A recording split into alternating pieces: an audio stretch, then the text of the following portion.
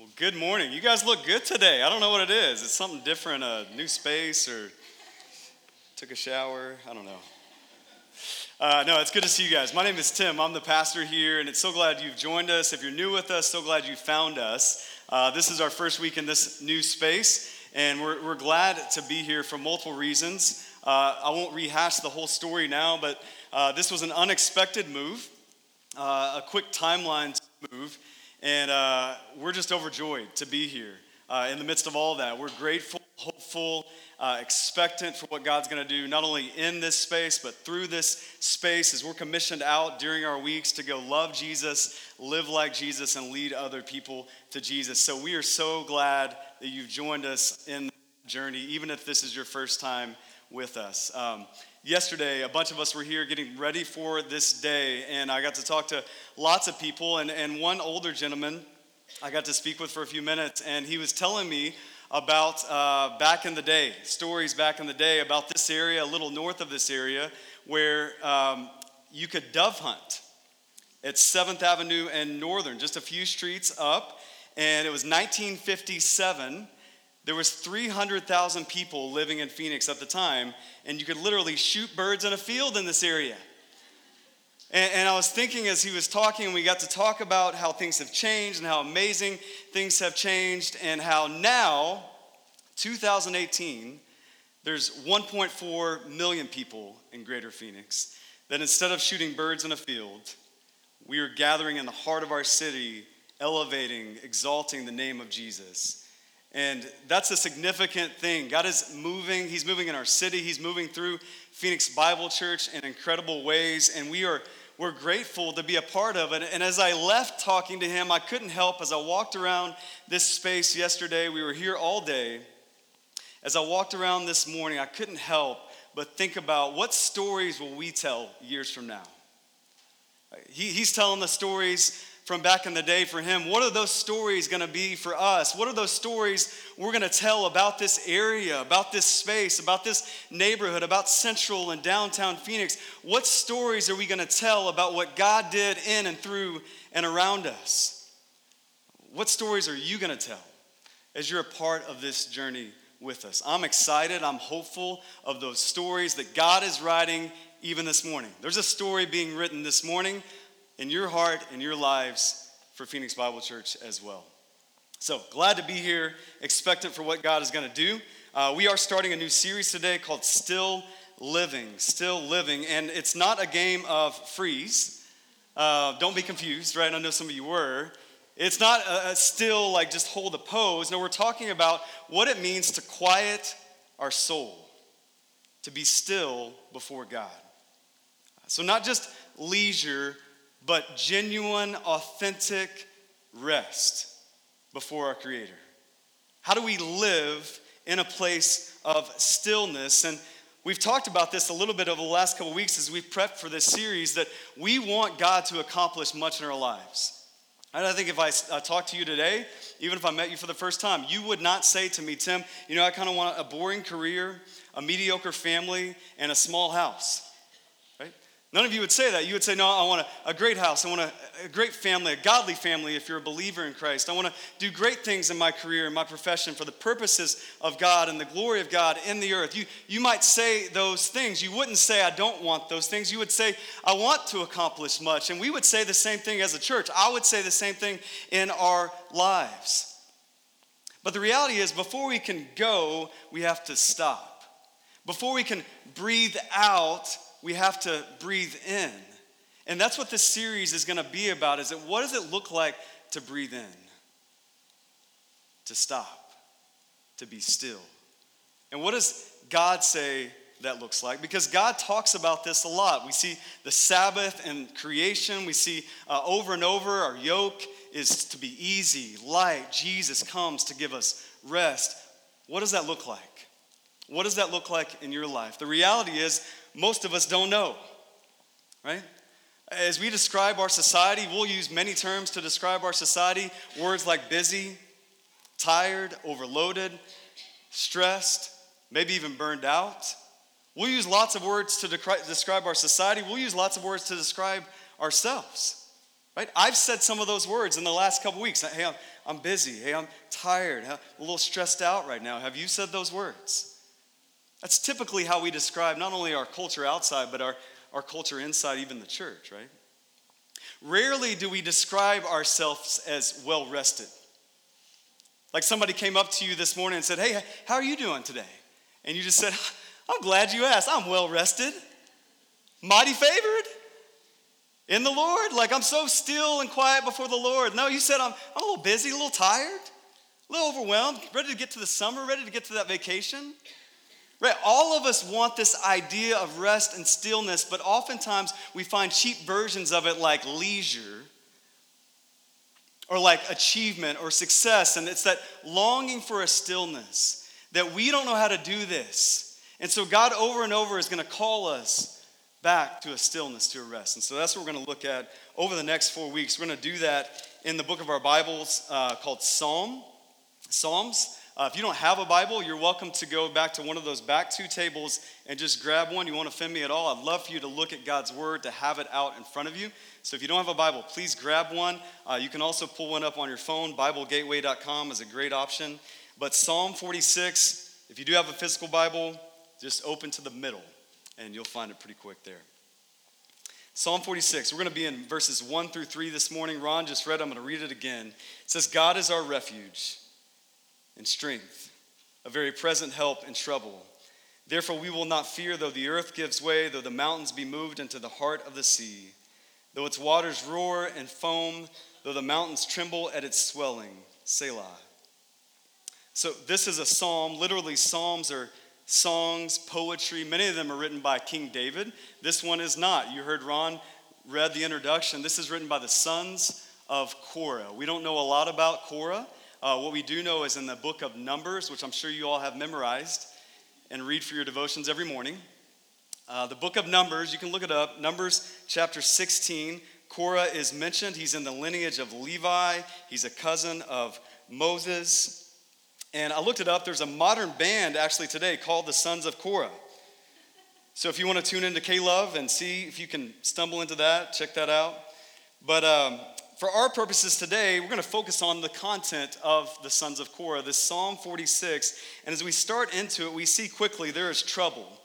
And it's not just any trouble. You notice three things. Look at the text with me. Three specific and traumatic troubles. One is the earth gives way. Two is mountains are collapsing into the sea. Three is waters are roaring. Essentially what's being described here is a world that is completely falling apart. Right? It's significant trouble. It's catastrophe. It's crisis. Now, some of us may experience this literally. We have a danger to experience catastrophes in our lives. But even if you don't experience this literally, all of us have experienced this figuratively. Right? All of us could talk about this morning ways in which that our life feels like it's falling apart, that our world around us feels like it's falling apart. The job, it's not going so well.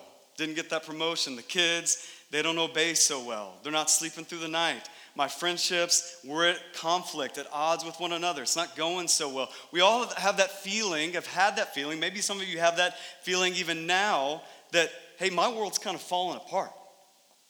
I'm troubled.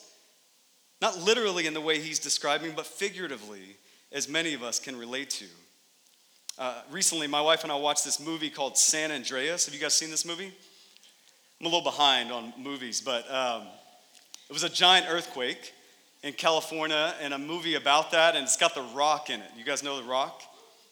So I don't know about you guys and your timeline in life and movies and just entertainment, but when I think of The Rock, I think of wrestling. Not acting. And two of you do too, right? Because I just heard you yell out, so I know you think the same way. But I think of The Rock that way. So I'm watching this movie, and it's so hard for me to focus. Even amidst all the chaos and the earthquakes, I just can't help but say, can you smell what The Rock is cooking? Any wrestling fans? Two. Again, thank you guys. Let's watch wrestling later today and rest in wrestling. But that movie, getting back to the point, that movie, San Andreas, like most catastrophe movies, right? You guys have seen them. Even if you haven't seen this one, you've seen it, right? You know what happens. Everything's going crazy. It's all chaos around them. And you see fear start to rise up in different people. And you see some people respond to that fear courageously, but then you also see some people buckle and cripple in the midst of that fear. Have you seen this? In that movie specifically, there's a guy, he's the boyfriend of this woman who used to be married to The Rock. It's a long story, a lot of drama.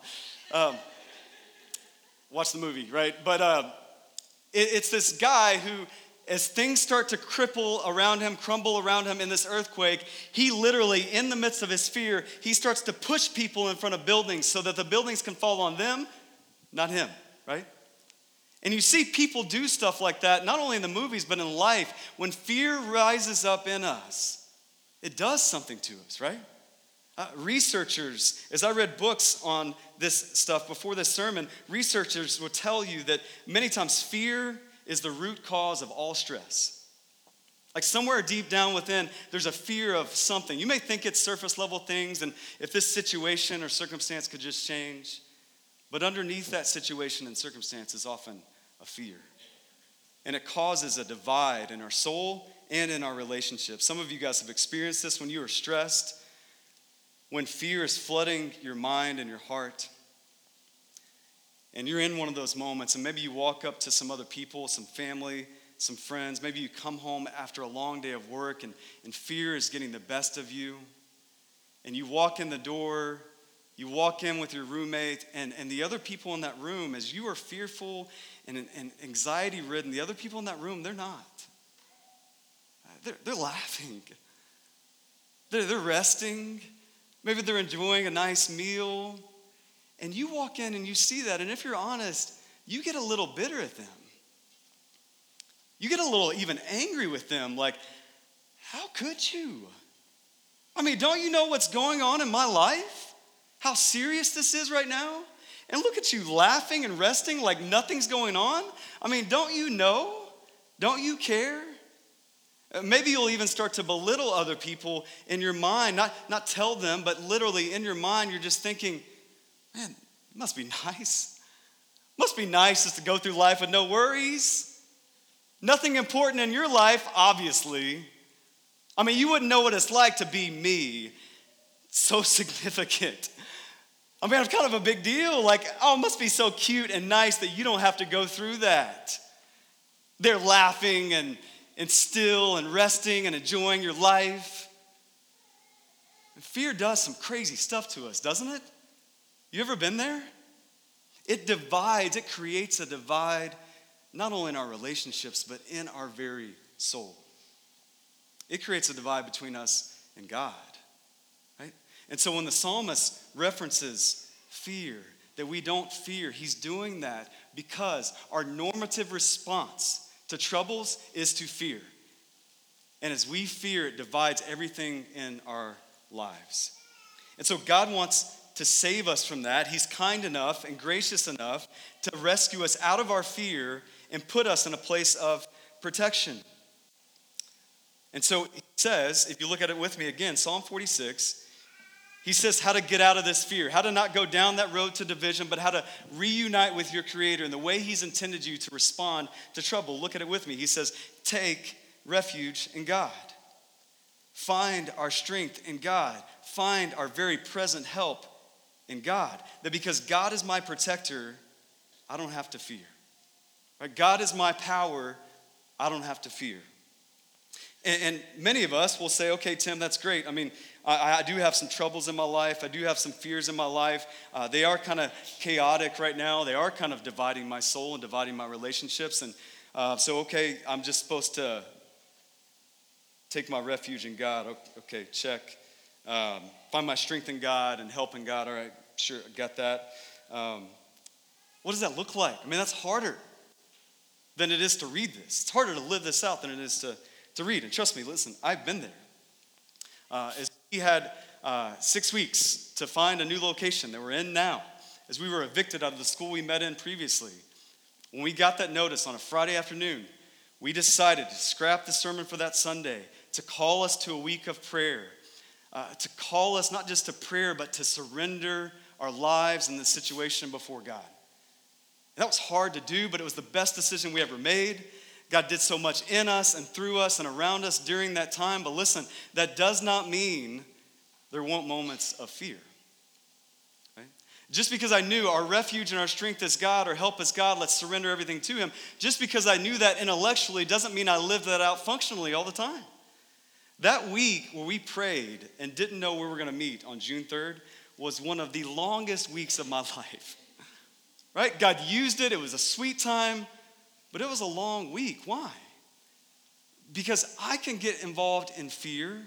I can know that God is my refuge and strength and my help. I can get involved in fear and know those things, but still run to scramble, to solve, to divide my soul, to divide my relationships. Especially when I would talk to some of you guys.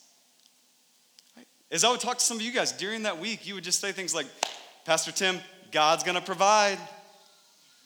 I mean, God's got this. I mean, he's done it before. He's going to do it again. And in my voice, I said, yes, amen, praise God. In my heart, at little moments of fear, I thought, well, you can worry a little bit. I mean, you can freak out just a little bit. That would be okay. I mean, churches have closed for less than this. It's okay to freak out a little bit, guys. I mean, yes, God's going to provide, but he does so through people. And hey, maybe you could do something. Right? In my fear, in my moments of fear, even trying to see God as my refuge and strength and help, there were moments where I gave in to that fear and it divided me from God and from you. And so, what does this actually look like? We're going to break that down over our last few moments together. The first thing he says, look at the verse. God is my refuge and strength. Refuge, it's the idea of a shelter from danger. And what's interesting about this shelter, some of us think it's a hiding place, and it is to some extent, but it's different than most hiding places that we know of. It's not like hiding like you're fearful, and so I'm going to hide and escape my problems and go binge watch Netflix. Not that kind of hiding, right? Refuge is a different kind of hiding. It's the idea in the original language that it's an impenetrable fortress. It's a strong shelter. We get clued into that a little bit because notice in the text it says he's our refuge and our strength. He's our protection and our power. Really important, right? Because if you think about it, you can have protectors in your life, in quotes, but if they're not powerful, what good does that do you, right? So if you have a cell phone case that's maybe even branded as a protector, right? But it has little leopard designs on it and little fuzzies on it, and you think it's real cute, and you're like, I got my cell phone protector. You drop that phone, it's going to crack in a split second, right? It's not protecting you that well, even though it's technically some sort of protector, right? Now you have an OtterBox. Amen? I don't even have one, but I hear they're amazingly strong. You can drop that thing off the top of the Grand Canyon and it's still intact. Maybe, right? You can drop that thing in a pool and it's still intact. Why? Because it's not just a protector, it's powerful. You see, God is our refuge and God is our strength. He's both. It's really important that he is both. Martin Luther, an old theologian, knew this, and he wrote a song about it based on this psalm. A mighty fortress is our God. Here's just one line from the song. It says, did we in our own strength confide, our striving would be losing. Were not the right man by our side, the man of God's own choosing. Dost ask who that may be? Christ Jesus, it is he. Jesus is the perfect example of this. A protection that's powerful. One who is a safe place, but who's also a strong place. One who can invite children to run into his arms, but one who can also defeat and conquer sin, Satan, death, and the grave. All right, Jesus is the picture of our refuge and our strength, our protection and our power. Right, so much so that in Mark chapter 4 in the New Testament, the winds and seas are roaring, just like this describes. It's actually happening to the disciples and to Jesus. And everybody's freaking out. And it's chaos and it's trouble and it's not still. And Jesus and his power and his protection says, peace be still. Because he is both our refuge and our strength. He cares enough about you to invade your problems. And he's also powerful enough to do something about it. Do you see that? This is a foreshadowing of who Jesus Christ is to you and to me if you've placed your faith in him. This is what you have in the midst of fear. This is who you can run to in the midst of fear. Second, God is my very present help. It's describing the immediacy, the sufficiency of God's help right now. Sunday, June 3rd, 2018. He's our very present help. Immediacy, sufficiency. In the middle of the night, the moment where you need it most, the moment where it does feel like everything around you is falling apart, God is our immediate, our sufficient help. Notice, look back at verse 2 with me. Verse 2, look at the verse. It says it doesn't say we won't fear since. It doesn't say we won't fear because. What does it say? It says we won't fear though, yet. Right? You see, it's a very present help in your time of trouble. In it. In that moment when you need it. Not after it. Not after the chaos is gone. Not after the relationship is mended. Not after the job smooths out. No, it's in the midst of your trouble. God is with you. He's your very present help. Even when the earth gives way. Even when the mountains are moved into the heart of the sea. Though the waters roar. In that moment, in that place, June 3rd, 2018, at midnight, in that conversation, God is your very present help in your time of need. Do you see that? You see an example of this? Old Testament, Exodus chapter 14. Moses and the Israelites are on the run from Pharaoh and Pharaoh in Egypt. And he's leading them out of this place. Exodus chapter 14, they come before this large sea. They got Pharaoh coming in behind them and his armies. They have this large sea in front of them. Right? You've probably seen this in a movie, Charlton Heston, Christian Bale, hopefully not. Prince of Egypt, right? You've probably seen this scene. Even if you didn't grow up in the church, you probably know the scene I'm talking about. That's the scene we're at in Exodus chapter 14. And here's what happens. Moses says to the people, "Fear not, stand firm, and see the salvation, the help, the very present help of the Lord, which he will work for you, not tomorrow, not in the future, but today." And then he says something really unique and profound. He says, "The Lord will fight for you, and you have only to be silent or still." The Lord will fight for you. Pharaoh's coming. The armies are coming. The sea is in front of them. In that moment, very present moment, you be silent. You be still. The Lord will fight for you. You see, it's often when we stop that God moves. It's often when we become still that we begin to hear the voice of God. When we stop, God begins to move. Why? Because it's clear at that moment that he is our refuge, that he is our strength. It's not your scrambling, it's not your solving, it's the strength of Almighty God in you and through you. And so the question for today is, what troubles are in your life? How is your world falling apart? Figuratively. What does that look like for you right now? How are you running to God as your refuge and your strength, your very present help in a time of need? How have you stopped and just been silent and just been still before God to see that he is already moving in your life? Like, how have you stopped long enough to say, "God, I need your help"? Like, maybe some of you need to start there. You're not experiencing what I'm describing because you haven't asked for God to do that yet. You haven't stopped long enough to see God is already doing that. What I love about this psalm is a few times it says Selah, Selah. That word literally means to be still. It's a pause, it's a break, it's a moment of silence. I think we all desire that. Especially as summer approaches. Many of you have vacations coming up, times at the beach, times to get away, and you're looking forward to a Selah, a time to be still, a time to pause, right? But the reality is, how many vacations do we go on where we come back and say what?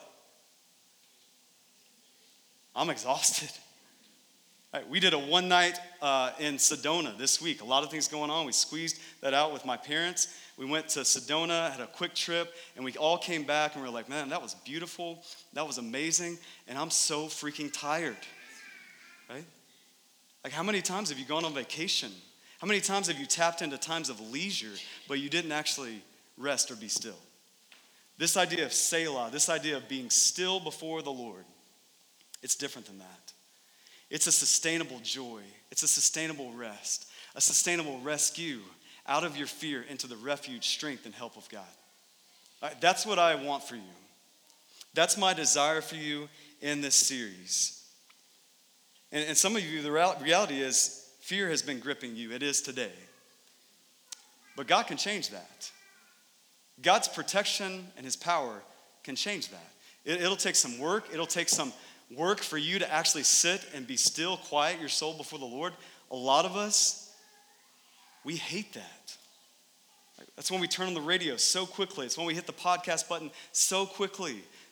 That's when we call somebody when we're bored so quickly, because we can't stand the stillness.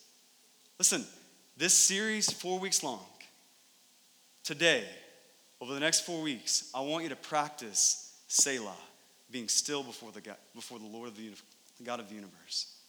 I want you to practice that. You're going to have to practice it, because the first time you do it, you're going to want to reach for your phone because you're going to feel awkward. The first time you do it, you're going to crank up the radio because you're like, I got to do something, right? Wasn't there something I had to do? Now I want you to practice what it means to be still so that you can see God moving in your life as you stop. You can see God move as you stop. Now, some of you are thinking, Tim, that's great. I want this. But what about my schedule? What about my relationship? What about my finances? What about my stress? I mean, it's actual stuff that's going on in my life. Like, we didn't address any of that. Like, how do I do this amidst all of that? Well, we're going to get to that over the next 4 weeks. So I want you to journey with me as we practice what it means to be still and talk about some of those areas. We're going to get into those things over the next 3 weeks together to practice what it means to be still. Some of us, I already know right now, because we have this excuse as well. We have 3 kids. Life is busy. And some of us think, Tim, that must be nice to be still for some other people, but I don't know that I can do that in my life.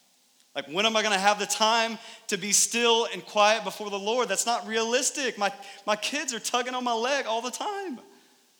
When am I going to have the time amidst my job? I mean, Monday is coming. Listen, you have the time right now. God has you here to be still right now. There's no excuses for that time, right? There's no distractions that are worthy of your time right now. You need to be still. We're going to give you a moment to be still. We're going to sing this song, Psalm 46. We're going to actually sing it together, a version of that song. And here's what I would ask you to do. You can stand and sing and proclaim this if you would like. But you can also stay seated and practice Selah. Practice being still before the Lord. Take this moment to practice, to start being still, so that you can see God as your refuge, your strength, and your help. Let me pray. Father, I want to thank you for this moment to be still. God, help us not to miss this moment. God, I pray that this moment will be a catalyst, a platform, a launching pad for us to practice what stillness looks like, not just today, but every day, to find moments where even if our body is moving, our soul can be still before you, because we're resting in you and your refuge and your strength and your help. We're trusting in you. God, I pray for these men and women in real life troubles that they're going through, in their relationships, in their finances, in their stress, in their sin. God, I pray in this moment that you would rescue them out of that. Rescue them out of the fear that causes so much of that. By your Son, Jesus, who is tough and tender, who is strong but safe. by your Son Jesus, by his power and his protection. God, I pray in the name of Jesus that we wouldn't believe the lie that our problems are greater than your protection, but we would trust in Jesus, our Savior, our very present help in this moment as we are still before you. Meet us in that place. Father, help us. We desperately need it. In the name of Jesus, we pray. Amen.